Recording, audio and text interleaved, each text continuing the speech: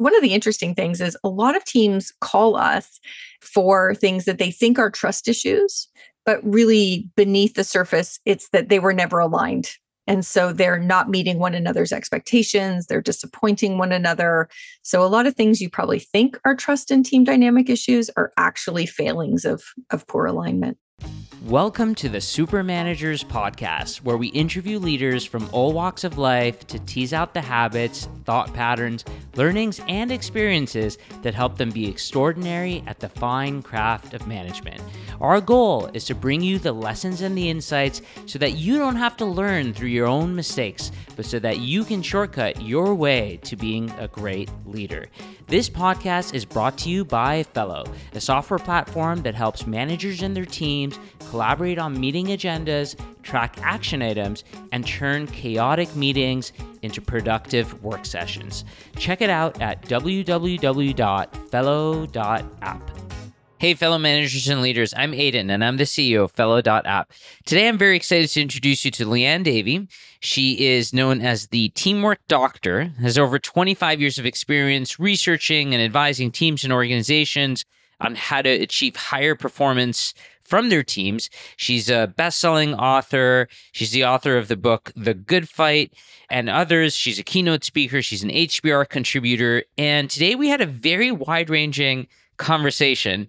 One of the things that Liane has spent a lot of time thinking about and working on is this idea of conflict and conflict debt. And we talk about conflict debt and how conflict is actually very important to organizations, and it's important that it happens. And leaving that debt unpaid can have big consequences. And it's very interesting how conflict actually comes about, and conflict debt specifically comes about in ways that maybe you hadn't thought about before, or at least I hadn't thought about. So for example, if you have 17 different priorities, that's a sign of conflict debt because you haven't had the conflict in order to narrow that list down into something that's more like a priority list. We talk about remote work today, and very specifically, a lot of tactical things that you can do and things that you can avoid in order to increase performance and get more out of your teams. One of which is this idea of social friction and what it is, how you can avoid it. It's one of those things that shows up a lot in remote environments and something that's really important to assess. We talk about trust, and it's a 4-layer cake for Liane, and we go through all the different layers. But one of the terms I really liked that she used was this idea of being vulnerable, but also accountable.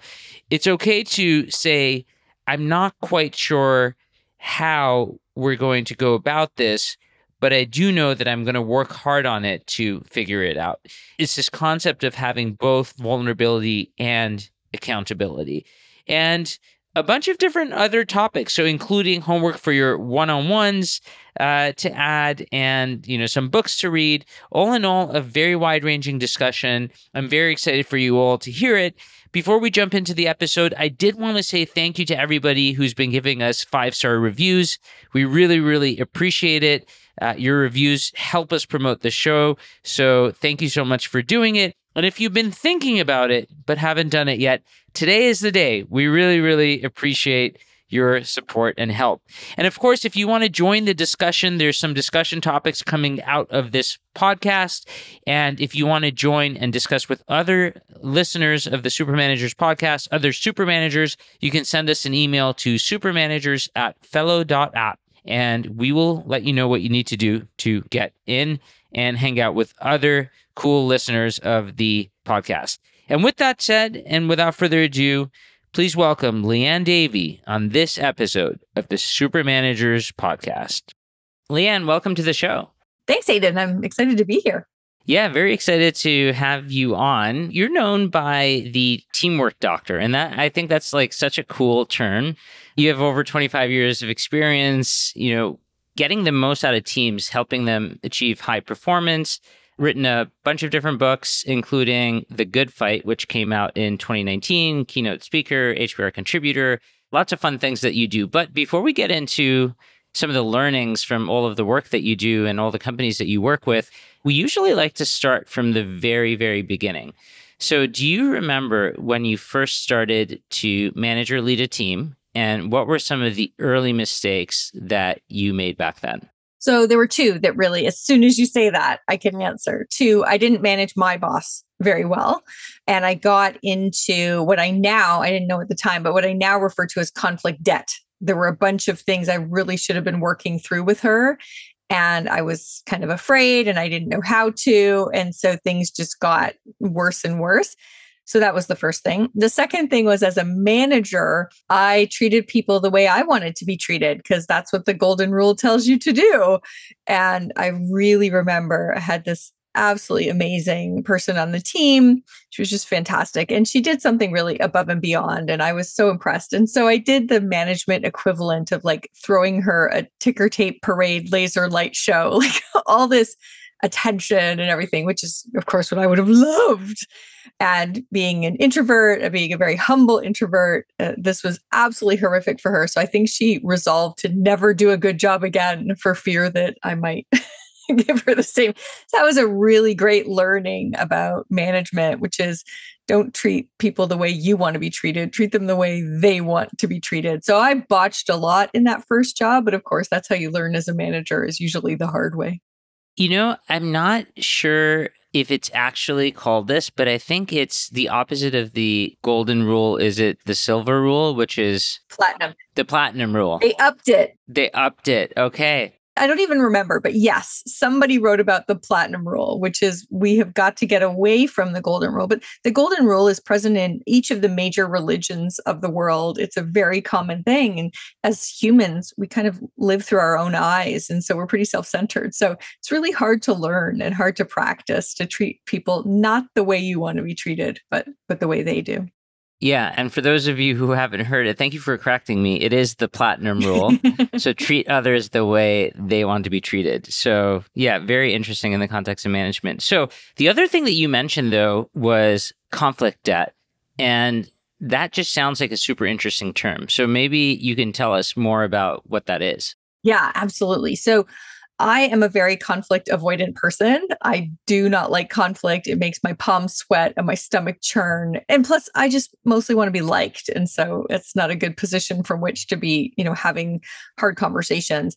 And so what happens is when we avoid conversations that are needed, and those can be business conversations. So we avoid making hard trade-offs and we try and do every strategy. That's the companies that tell me they have 17 strategic priorities. I'm like, oh, there's conflict debt there because you have not had the good fight you need to have about what are we going to do and what are we not going to do. It can be about how you treat one another. So, maybe the way someone's been treating you is really creating friction, but you don't say anything. You don't want them to get mad at you. And maybe it's just conflict debt because you need to advocate for yourself. You think you have been passed over for the good work or not given a promotion or not invested in, and you just bite your tongue and have the Sunday scaries instead and live with the stress of that. So each of those is an example of getting into conflict debt, which is avoiding an uncomfortable conversation that's necessary. And of course, like when you put things on your credit card, when we don't have the energy or the resources to have that conflict in the moment, the bill piles up and we pay interest and we face penalties. And that's kind of the notion of conflict debt. So when I coined that term, it was to evoke that same feeling of getting sort of stuck under a big mound of credit card debt. It can feel the same way. And when I mentioned my boss, ultimately, I ended up doing what I refer to as declaring bankruptcy. I left the organization because I didn't know how to dig my way out of the debt that I was in with my boss. So that's what conflict debt is all about. So, like with other debt, is the key to try and pay it off along the way and not let too much of it compound? That's exactly. Yeah. So I always tell people cut up the card and pay in cash, which means, if you're in a meeting and you're giving a presentation and somebody turns off their camera and that pisses you off, you don't fester and resent them and hold a grudge. You jump on a quick call with them and you say, hey, what was going on when I started my presentation today? You switched off your camera. And I started telling myself that my presentation was boring or threw me off my game or whatever. Just like deal with it right then and there. Because when you deal with these things in the moment, they tend not to be as emotional. They tend to be like sort of little bumps in the road as opposed to some massive thing where you've let it fester and let it affect you. So I always talk about if you don't like conflict, I think about it as like not liking the dentist. If you're afraid of the dentist, floss your teeth every single day because that's the best way to make the dentist a lot less aversive. Same is here. So if you don't like conflict, your best bet is to have the flossing version. Just give little feedback in the moment, ask questions, direct people's attention, spot assumptions, all those things in the meeting or promptly thereafter. Because if we don't do that sort of high frequency, low impact sort of flossing version, you end up with the conflict root canal, which is the big blowout. Things have been really bubbling under the surface for a while. People start yelling or crying and it's ugly. So that's the root canal version. And you don't want that. So if you don't like the dentist, flush your teeth. If you don't like conflict, have the, mildly uncomfortable conversations frequently so that you avoid having the big, nasty one.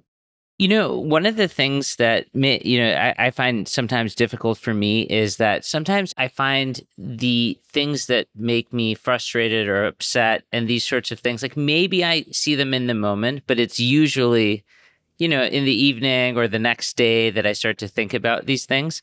Have you found that there are journaling practices or are there tactical ways that people can maybe get better at figuring out where the conflict debt is? Do people just know in the moment or are there ways that you can surface them? Yeah, usually not, right? What you notice in the moment is an emotional reaction. That's the thing to notice in the moment. Like, oh, I just noticed my heart's beating faster. And now we all have these sort of watches that we can actually see it. I have a great photo of something that upset me in the moment. And just for fun, I opened the heart monitor on my Apple Watch. And sure enough, it was as if I was doing cardio. And I was like, wow, this is a great form of exercise. I just have to go to meetings with annoying people. Maybe this counts. So you may notice in the moment an emotional reaction, or all of a sudden you notice you're talking louder or you're leaning into the table, or, there's various other things you can notice in the moment. You probably in the moment won't even know where that comes from. Like, what was I getting upset about? What story was I telling myself that? So it depends on who you are. So I have a PhD in psychology. I'm a psychology person by background. So for some people, journaling is an excellent idea. Words are going to be their path to making meaning. So if they start to journal about it in their morning pages, they may say, I think the reason I got upset about this is that it really felt like it was impinging on this thing I value a lot. I think this was crappy for our customers. And we talk a good game about customer centric, but that's just another example of where we're doing what's convenient for us. And I think that's what this was about. It may be journaling is the path. For other people, it's not a cognitive intellectual path like journaling. It's, you're going to get out and get some exercise. So I need a quick walk around the block and maybe then it'll just sort of come to me what I'm upset about. So what you have to know, and I've done some blogs and YouTube videos and stuff about what's your own stress reaction and what's the path or the antidote to your stress reaction, depending on who you are and what your style is. There's no one great answer, but journaling and physical activity are two good options for very, very different people. There's a third option. Some people need a trusted confidant, so more socially minded people, they're going to get to it by just having somebody. The person probably will never get a word in edgewise, but you're like, can I just talk to you for a sec? And you just vent for 5 minutes. And then you've talked yourself to the answer and you go, thanks very much. And the person just nods and says, I didn't say anything. But so you have to understand your own style. So I'm happy to share that link. We can put the link in the show notes, but knowing your own particular kryptonite and what the antidote is really helps. Yeah, awesome. And thank you for going through all three types. One of the things that you said, which was also very interesting to me, was when you have a lot of different priorities, when there's 17 strategic priorities, that's also a sign of conflict debt. And I thought that was a very interesting one. So it's very interesting to think that if you haven't been able to boil something down, it may be that you're avoiding conflict. And I think that's something that the listeners should pay a lot of attention to. Yeah. So the word priority comes from the Latin that means one, not 17. And so your team is looking to you for what's the most important thing they need to be paying attention to right now. And if your answer is these 7 things, you are killing them with the dilution of their attention. So, one of my favorite articles I've written in the last little while is called "It's Not Our Workload That's Killing Us, It's Our Thought Load." And so if you're worried about 7 things, first of all, it's very anxiety provoking for a human to be worried about a whole bunch of things that you're not taking action on. But the second thing is that the more worried we are, the more distracted we become and the less productive we become. And therefore, the less work we get finished. So in fact, the mountain of this piling up work is getting higher and higher because we're fretting and worrying and that sort of thing. So as a manager, if your people don't know what the most important thing they need to be paying attention to in any given moment is, you've abdicated your responsibility. So just think about that. Like and test it. Go out, have a conversation, have a coffee with your folks and say, if you were to say the single most important thing you need to be paying attention to right now, what would it be? And if they can't answer it, you need to help them answer that question. So that I feel really passionately about that.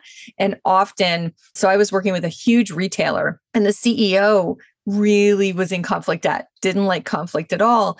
And so wouldn't hash it out about whether the most important thing they needed to be doing at the checkout was getting a credit card application or asking for a charitable donation.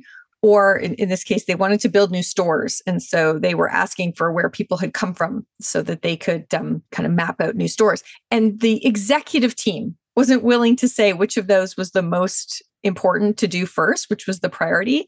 So it was left to checkout people making minimum wage to figure out which of these was more strategically important to the business. So conflict debt has really profound impacts, and the ability to prioritize is sort of the one where it shows up first.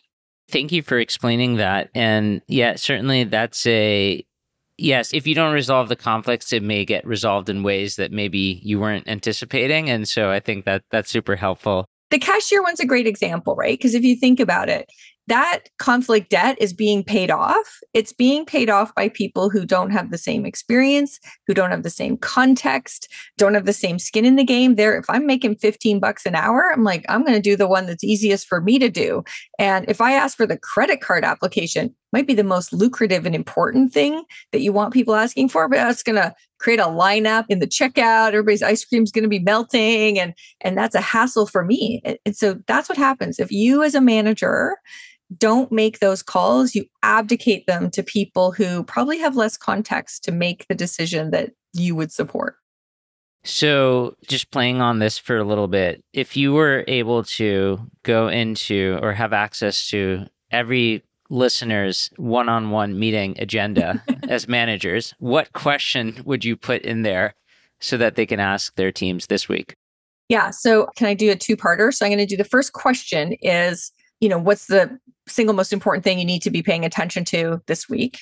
You can do that. But let me add to it. So it turns out we have some really interesting research published in Nature, the scientific journal, that humans, when we ask them to make things better, they add more. They make it more complex. They add things on as opposed to subtracting. And only when we prompt them to do less do they consider options that are simplification as opposed to, making something more complex. So the second part I want every manager doing, if I have my magic wand, would be to say, okay, this is the one thing that is the single most important thing you need to pay attention to this week. But then to explicitly name 3 things that you want them to pay less attention to, because they're just going to read your most important thing as an let me put that on the plate with everything else that's on the plate, unless you explicitly say, this thing, you know what? I don't even want you to think about this until next week. I want to delay it. I want all your attention on the priority. Or this thing, you know what? I'm going to give that to Sally, because it's not as important. It's not as unique to you. This other thing, nobody can do that but you. So I'm going to actually delegate that, distribute it. You can just say, you know what, you've been working on that for a while now, and I think you've got 80% of the value out of that.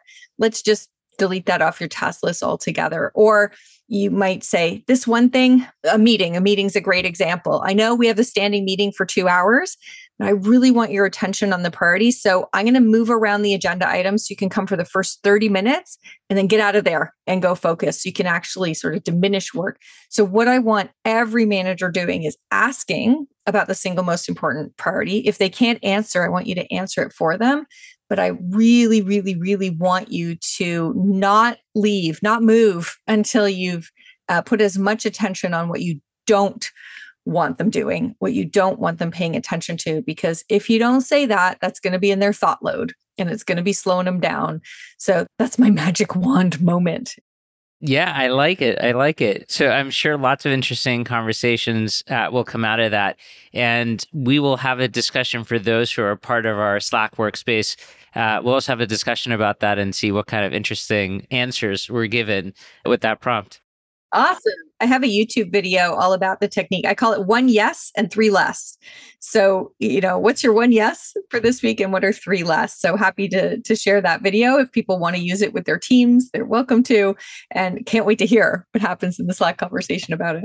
Yeah, for sure. And we will also link to the video and excited for people to check that out. The other thing, we started the conversation by telling everybody how you were the teamwork doctor. So I think it's time for us to talk a little bit about teams. Absolutely. Why are teams sometimes dysfunctional? I know that's a very difficult question to answer. It's not one simple thing, but what might we think about to start with? In some ways, it is simple, and it's one of 2 categories. So obviously within that, the kaleidoscope of dysfunction is always turning and changing.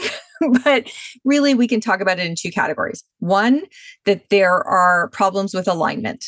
So that is, we don't know what we're supposed to be doing. We don't know what our priorities are. We don't know our roles. We don't know how our roles play off against one another. We have shared accountability. We're not aligned to other teams in the organization, which is a very big problem. So often leaders, our planning gets done kind of in silos. And so marketing's goals make no sense whatsoever with engineering's goals. And certainly sales's goals make sense with no one else.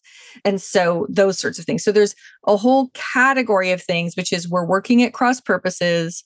We're either stepping on each other's toes or there are gaps and no one's covering something important. So one category is teams are dysfunctional because they're not aligned. That's one. The second category is everything around the dynamic.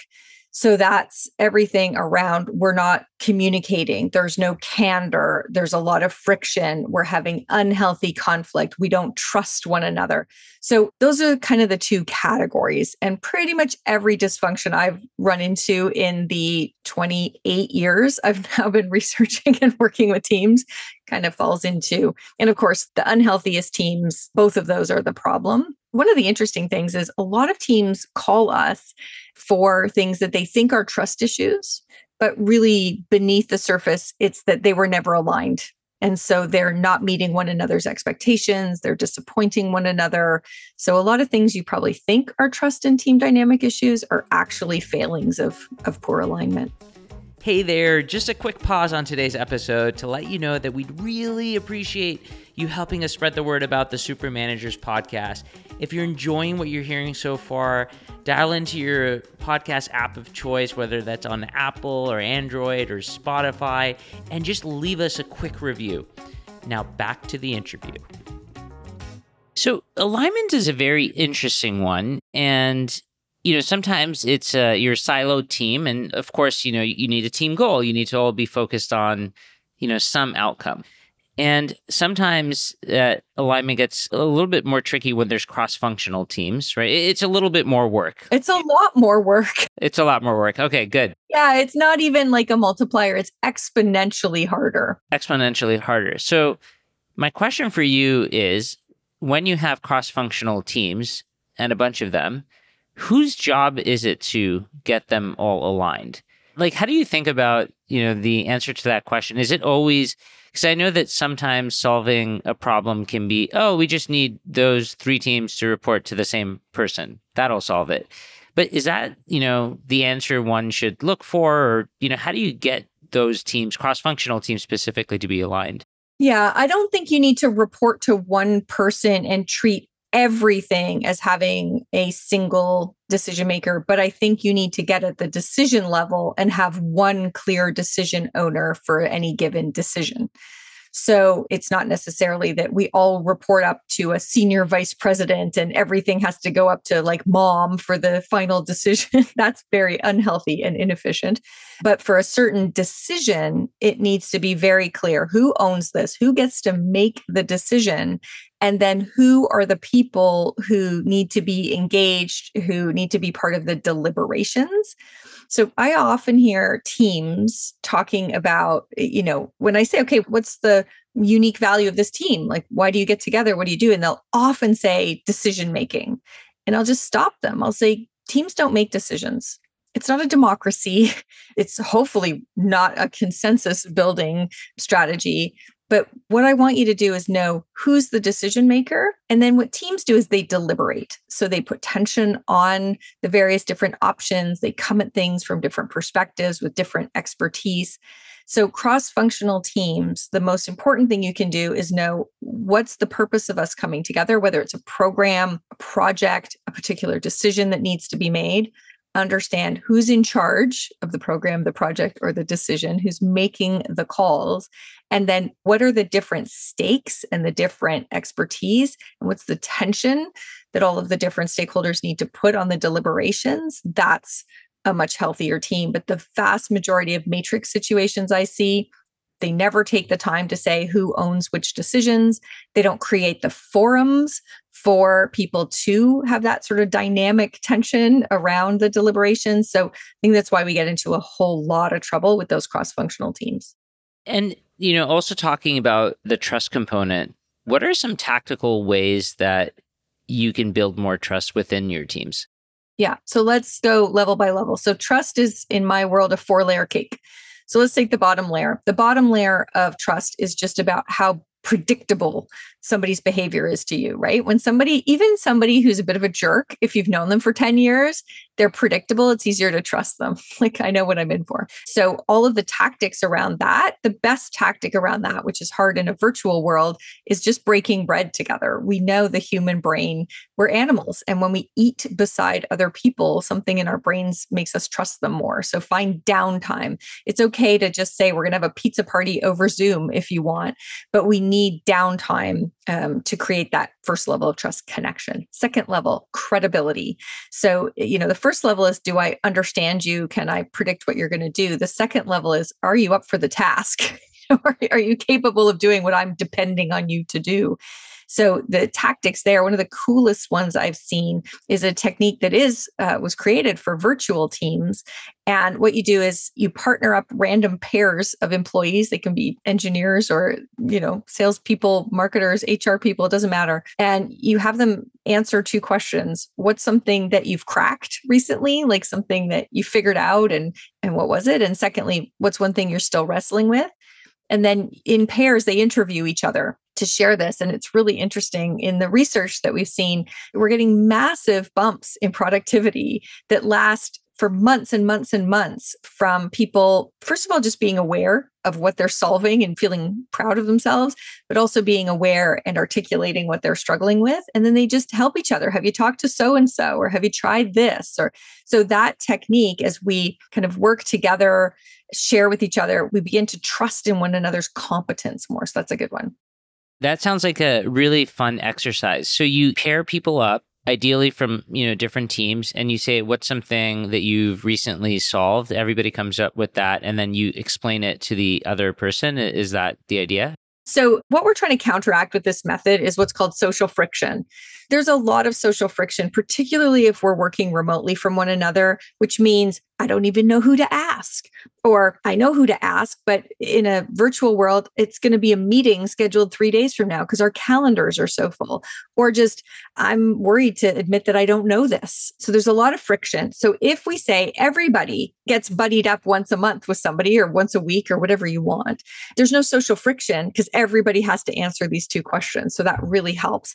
So that's one benefit. Second benefit, it causes you to actually reflect on what did I solve and what am I struggling with? And then it's that cross-pollination. And, you can imagine if somebody tells you something they're struggling with, you might not have anything really useful to say in the moment, but 2 days later, you overhear something in another meeting and you're like, oh, I know who would benefit from that. Let me hook you up. So yeah, that's the technique. You can do it within a department. So the original research looked at doing it with salespeople, and the jump in actual measurable revenue that came after this that lasted for the entire length of the study, 9 months. Absolutely profound what's possible with this technique that just builds trust at this.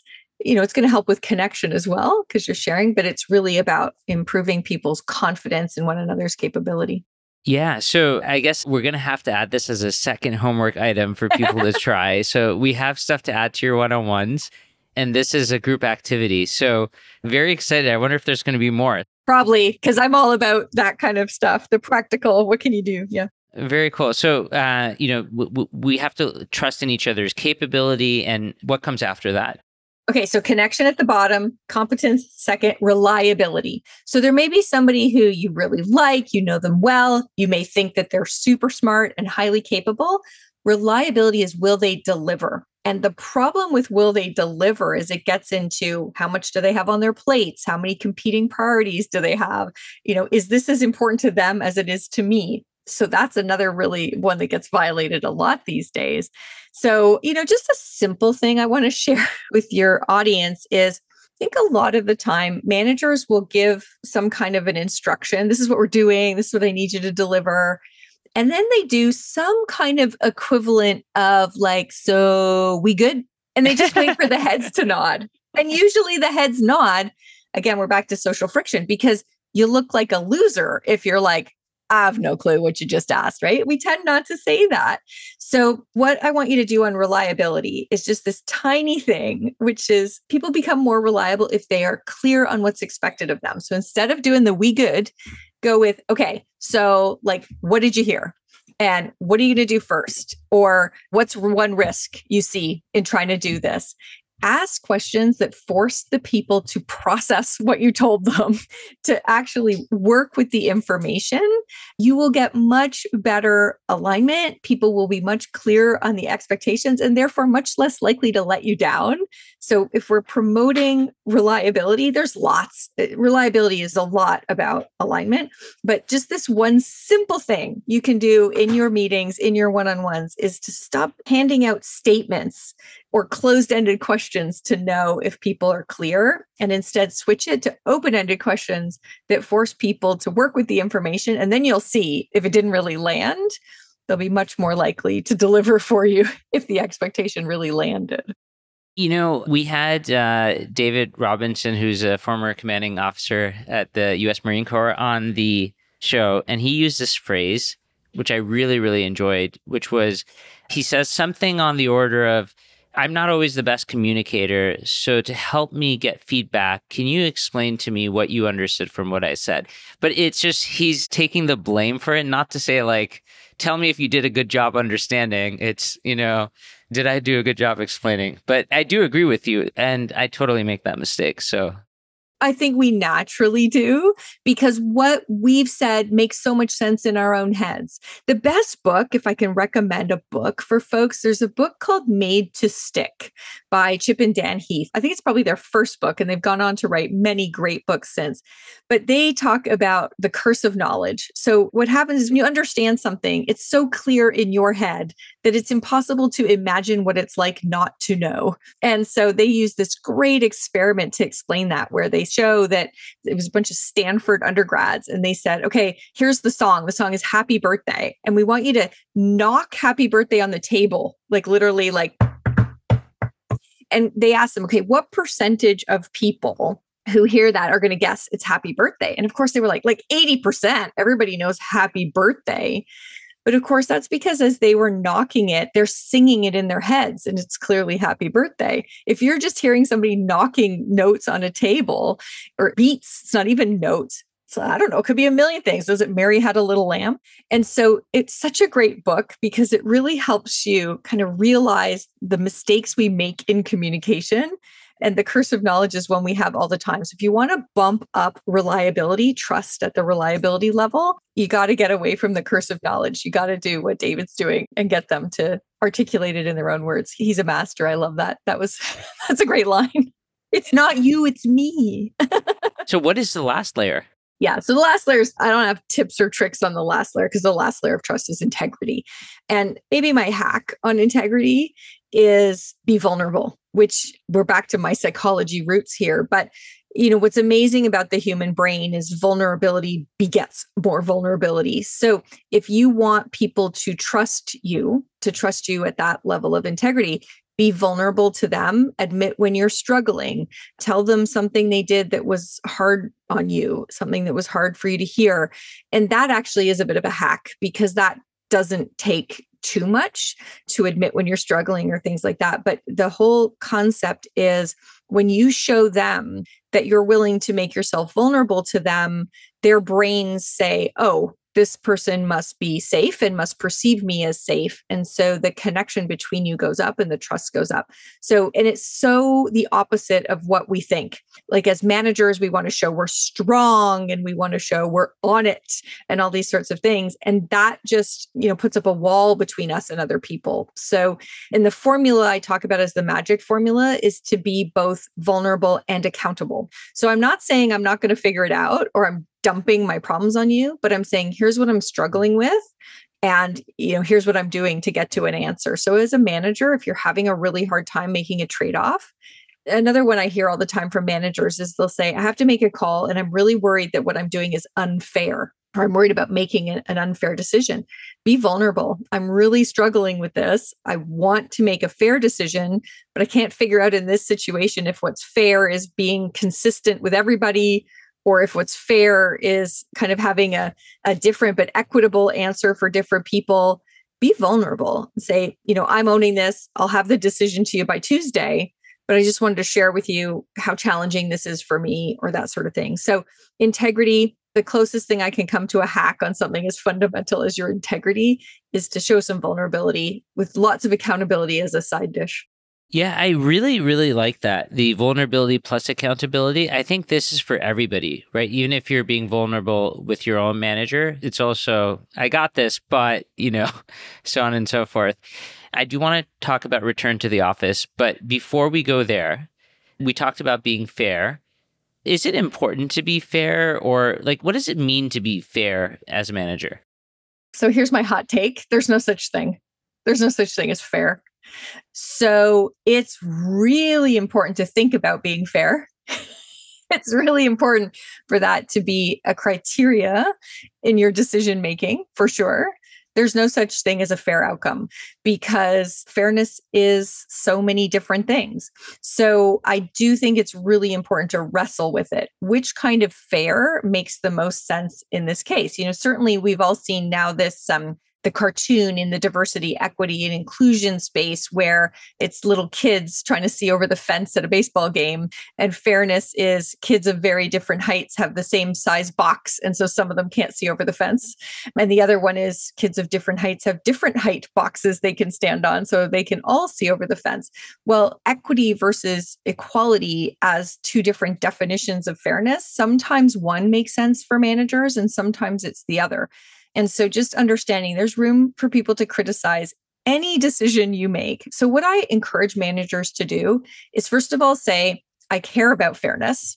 Second of all, to present this situation and talk about how, in this case, I'm really wrestling with whether the fairest thing to do is X or Y, or whether to use, this definition or that definition. So being very transparent about your thought process.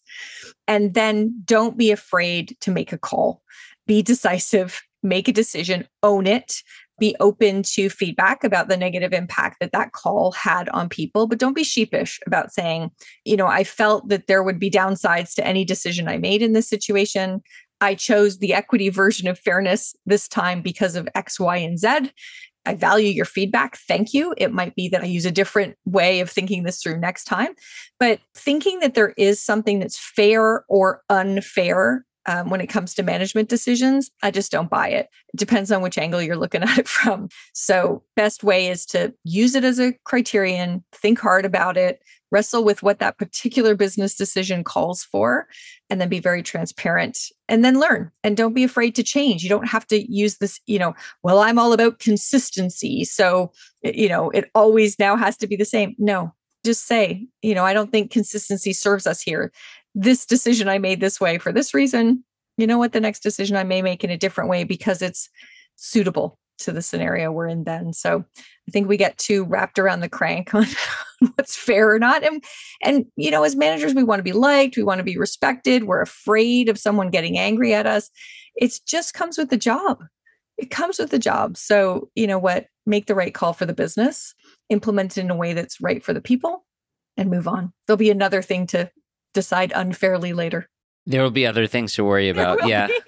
So, Liane, I know we started off before we hit record. We were talking about return to the office. One of the things that you do, amongst the many things and many companies that you advise, you're now talking to a lot of companies about how to make this decision of return to office. And it feels like this, everybody's got a different viewpoint and every company is different. Like, how do you think about this, or how should people think about this going forward? Okay, so number one, we need to stop talking about productivity.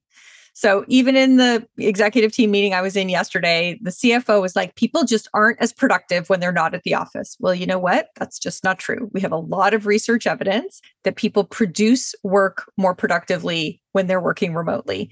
About 9% of the gain is from the fact that they work more hours because they invest 42% of the commute time in working more. About 4% is because offices are really distracting, noisy, crazy places. And so we're more focused. So first thing, we need to stop talking about productivity. It's not a productivity issue. Okay, so what we have actually been fighting about, which we really need to talk about, is we've been fighting about control. And managers used to feel they had control. I don't think they ever really had it. But when they could walk around and catch people playing solitaire or whatever else, they felt like they had control. They saw who was in their desk at what moment. And now employees have gained some control over their lives and they don't want to give it up. And so just for a moment, let me sensitize your audience to some of the things that they've gained control over. So used to be that people in the sandwich generation were, having to take a day off work to take a parent to a doctor's appointment, or a kid. If you've ever sat in a pediatrician's waiting room with a bunch of snotty, infectious kids, that's not the best way to spend a vacation day. What they have working remotely is they can just nip out, go to the doctor's office, tack on the hour at the end of the day, and nobody's the wiser. That's control that's nice to have.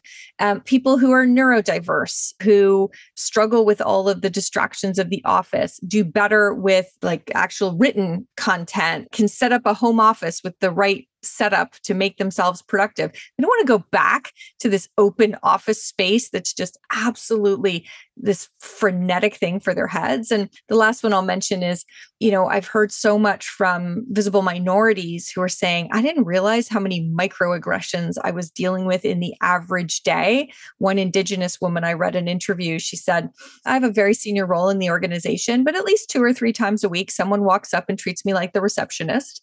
I didn't realize how that was affecting my self-esteem. So we, as managers, we can ask people to come back to the office, and I think it's reasonable. We can't do it without empathizing with some of the things that they will give up and the sacrifices they're making in coming back. Not to mention, it's about $7,000 a year the average employee needs to invest to come back to the office, which is more than half of the average family of 4 food budget. So if you think about, we've now got wicked inflation, mortgage rates are going way up. And now we're saying you're going to have to spend $7,000 you didn't spend in 2020, 2021, and 2022.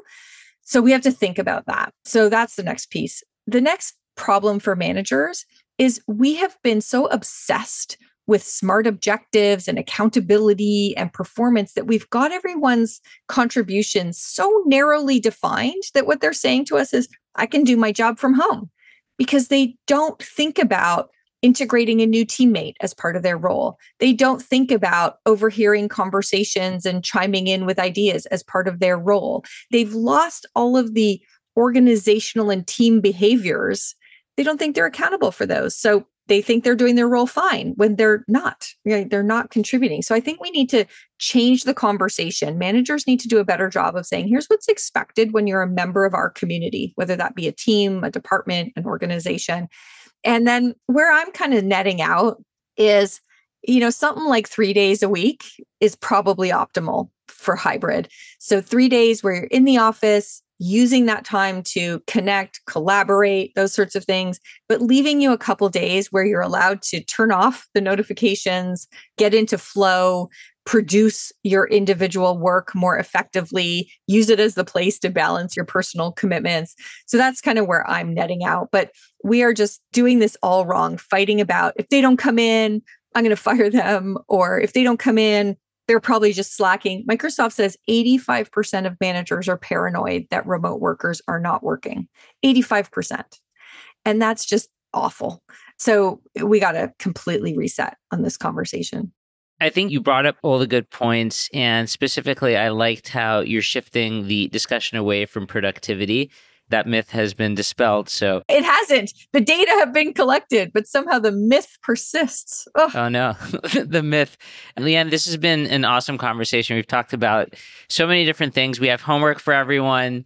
What are you going to do more of? A most important priority, and 3 things that you're going to do less of. I love the term social friction that we talked about. I mean, this is one of those hidden things that everybody has to think about in the remote environment. We really defined trust. We had a book recommendation made to stick. And we talked a lot about conflict debt. And of course, I want to make sure that everybody goes out and gets The Good Fight, which is your book. And rumors are that you may have something coming in the next year or 2. So whenever that happens, we'd love to have you back on. But as a final question, we ask everybody on this show, we've talked about a lot already, but any final tips, tricks, or words of wisdom that you would leave us with? Let's go back to the conflict one, because that's kind of home base for me. And I think so many of us don't like conflict, so we get into conflict debt. So the mantra I want to give you is, if you figure out who that isn't in the room are you fighting for, that technique of saying, there's lots of other people in this conversation, but there are people who aren't in this room. And if I don't fight for them, no one will. That may be your shareholder. It may be employees who aren't in the room. It may be customers or suppliers or partners or anybody else. But when you can key in on who and what is worth fighting for, you'll create a breakthrough. You'll just be a different person. It won't be that conflict is you being annoying or a pain in the butt. It'll be, no, this is my obligation. I got to stand up for this because nobody else in this conversation will. So if you can get to some things and some people are worth fighting for, I think you'll create an entirely different relationship with productive conflict. That's great advice and a great place to end it. Liane, thanks so much for doing this. Oh, my pleasure, Aiden. Thanks so much. And that's it for today. Thank you so much for tuning into this episode of the Super Managers Podcast. You can find the show notes and transcript at www.fellow.app/supermanagers. If you like the content, be sure to rate, review, and subscribe so you can get notified when we post the next episode. And please tell your friends and fellow managers about it. It'd be awesome if you could help us spread the word about the show. See you next time.